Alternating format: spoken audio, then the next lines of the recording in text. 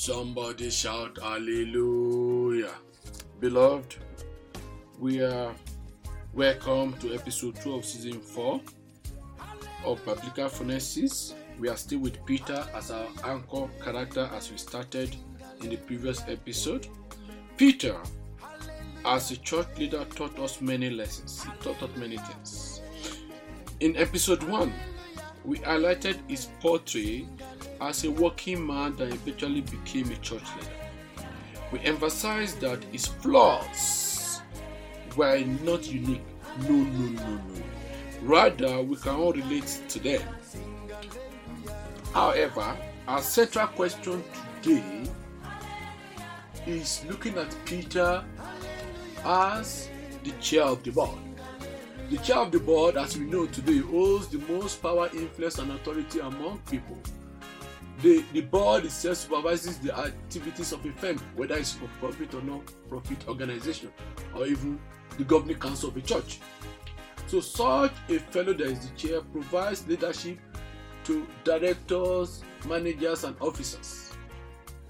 The COB, chair of the board, ensures that duties to stakeholders are fulfilled while acting as the link between the board and top management. In the context of Peter, while acting as the link between the apostles and our Lord Jesus Christ. So our central question really today is, who was Peter as the chair of the board among the apostles? Like today, Jesus Christ had a lot of followers during his earthly ministry. But there were notable select few. Acts chapter 1 verse 15 shows that at the start of the church, 120 of them met for prayers. 120 of the select few. In fact, in that very verse, it is recorded that Peter stood up in the midst of the disciples to do what? To address them. Beyond the 120, there was a closer circle of 70 who went out in pairs to share the good news, to share the gospel. The most familiar circle of Jesus Christ followers, which most everyone of us knows from elementary school, was the 12 apostles. The 12 apostles were handpicked by Jesus Christ himself. They accompanied him throughout his earthly ministry. Yet, of these 12, we have the inner circle of 3. The inner circle of 3 is made up of Peter, James, and John. Beloved, as noted in episode 1 of this season 4, Peter was flawed like most of us. But he was part of the 3. These 3 saw and experienced many things that others never saw, meaning the 9 others in the select 12 never saw, even though they were all handpicked by our Lord Jesus Christ. For example, Peter, James, and John saw the resurrection of the daughter of the ruler in a synagogue. We can read Mark chapter 5, verse 35 to 43. Mark 5, 35 to 43 for that story. 2. They were at the Mount of Transfiguration in Luke 9, 28 to 45. In Luke 9, 28 to 25. So 28 to 45. 3. They were with Jesus in the Garden of Gethsemane in Matthew 26, 36 to 46. Matthew 26, 36 to 46. So, the thrust of the matter is that prominent individuals were listed first in ancient texts, like the New Testament. The naming convention portrays Peter as prominent among his peers in their days. Prominent among the 120, prominent among the 70, prominent among the 12, and prominent among the 3. In particular, for every mention of this inner circle of 3, if you read the Bible very well, Peter's name comes first every time. This is also true for each list of the 12 apostles. We can look at Matthew chapter 10 for that. For example, outsiders also acknowledged the role Peter was playing among the apostles. The tax collector, for example, came to Peter to collect the temple tax. He didn't go to any other apostle. He came to Peter. It's also important to note, to show how influential or prominent Peter have risen among his peers, the apostles. During the resurrection of Jesus, the angel told the woman who had come to the tomb to take the news to who? To Peter. They mentioned Peter, and thereafter they mentioned the apostles. We can read Mark chapter 16 verse 7. Mark 16, 7. So at several events, Peter was also the spokesman for the disciples, especially for the 12. Especially when there's a need to address Jesus. So it was really a link between Jesus and others. So the above cited instances portray Peter as a leader of men by nature, and his peers deferred to him as needed, despite the fact that he was not perfect, as we clearly noted in episode 1. So we need to be careful and be cautious when we are analyzing Peter as Bible scholars or followers of Jesus Christ. There is a tendency to focus on his flaws instead of his areas of strength that make him to stand out of the crowd. To us and to Jesus Christ, his strength far outweighs his weaknesses. So therefore, we should be wary of preachers and commentators, either on social media or on pulpit, that portray Peter as slow thinking without qualifying their explanations. They really need to put context into whatever way they are qualifying Apostle Peter. Some of us, myself inclusive, like to call him I look at him as an impulsive leader.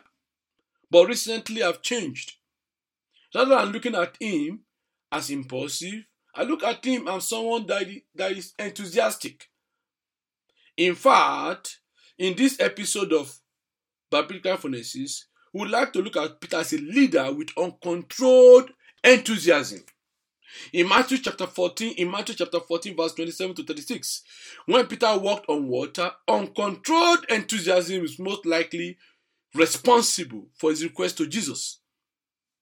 As Jesus bid him come, after I asked Jesus that can he come, he demonstrated a great faith by walking on water before he paid attention to the wind and storm, which made him sink. And according to the Bible account, apart from Jesus Christ, the only person that also walked on water is Peter. That shows his prominence among his peers. Yes, after he started sinking, Jesus rescued him. But we need to accept that Peter showed unparalleled faith that is bold and courageous.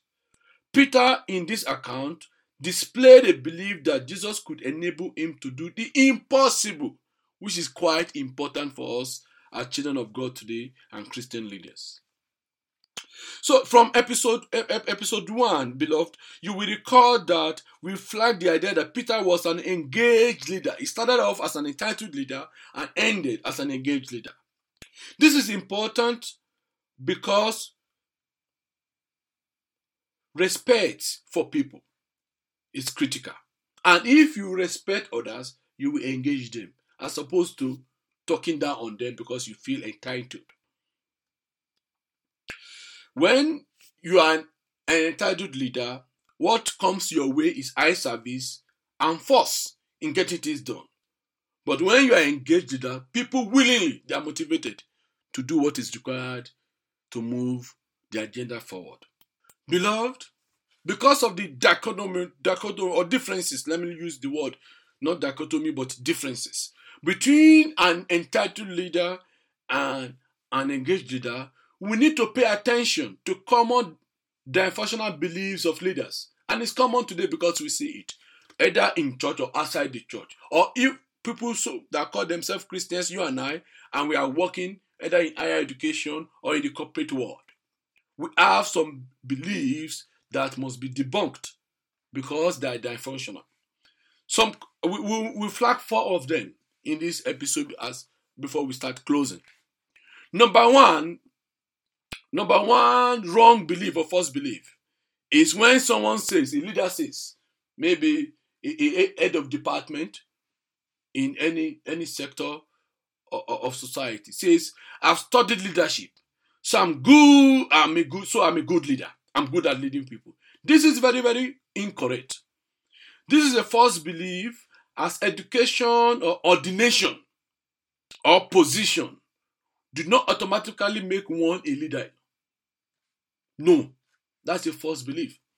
Peter went through a learning curve to succeed as a leader.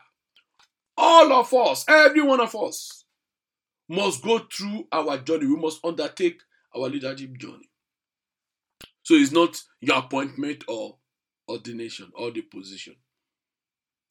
Number two, belief that we must debunk and we must run away from it is when a leader says, I've got the title, so I'm a leader. This is a lie from the pit of hell.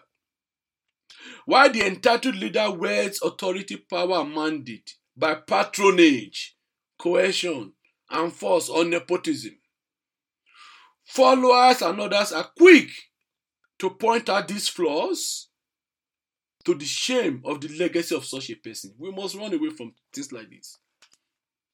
Number three, if a leader says, my team doesn't disagree with me, so I must be getting it right. In the real world, this is a big trap that must be avoided. This is another error in thought because neither compliance or likability, people like you, are true measures of effective leadership. Peter succeeded without this trap. We need to read the story of Peter very well. Number four, because of our time, we just take four dysfunctional beliefs that leaders must run away from. When the leader says, the longer I do it, or the longer I do this, the better I get. This is a sit-tight syndrome, common among despots in third world countries, in Africa or South America. Leaders must not quantify experience in terms of years. No. Since time itself is not a great teacher. For example, doing the same thing for 10 years equals one experience. You have only done one thing.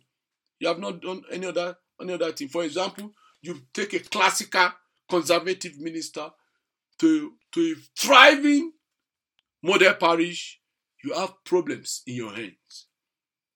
So, engaged leader like Peter knows that learning new things consistently is at the heart of leadership. He started off as a fisherman and he learned so many things to bring many to the kingdom of God. Beloved, let us close. Number one, biblical phronesis is a working man can become the chairman of the board like Peter. The chair of the board, the COB like Peter. Number two, phronesis, the COB plays influential roles within a group, as Peter did. They take responsibilities and they are accountable. Number three, like Peter, people defer to authentic leaders. Leaders without pretense. Number four, enthusiasm can be a lever or a step for overcoming impossibilities in leadership, just as Peter overcame all his flaws. So we have two texts for our biblical quote for this episode. Number one is taken from Proverbs 22:4. Proverbs 22:4 that says, "By humility and the fear of the Lord are riches and honor and life." Yes, you must start from the bottom. Be humble. Then God will give you riches, honor, and life. That's enviable. Then, verse 29 of that same chapter of Proverbs says, "Seest thou a man diligent in his business?" We know this very well. "He shall stand before kings. He shall not stand before men." Let us pray, beloved. Father, we thank you for the grace to share this episode of BP. Lord, you that convert a working man in Peter to the chair of the board, the COB, do the same for us in the mighty name of Jesus. Let us project positive influence and prominence in our own time in the mighty name of Jesus. Keep us humble enough to fear you always so that we can stand before kings and yourself. In Jesus' most precious name, we are praying.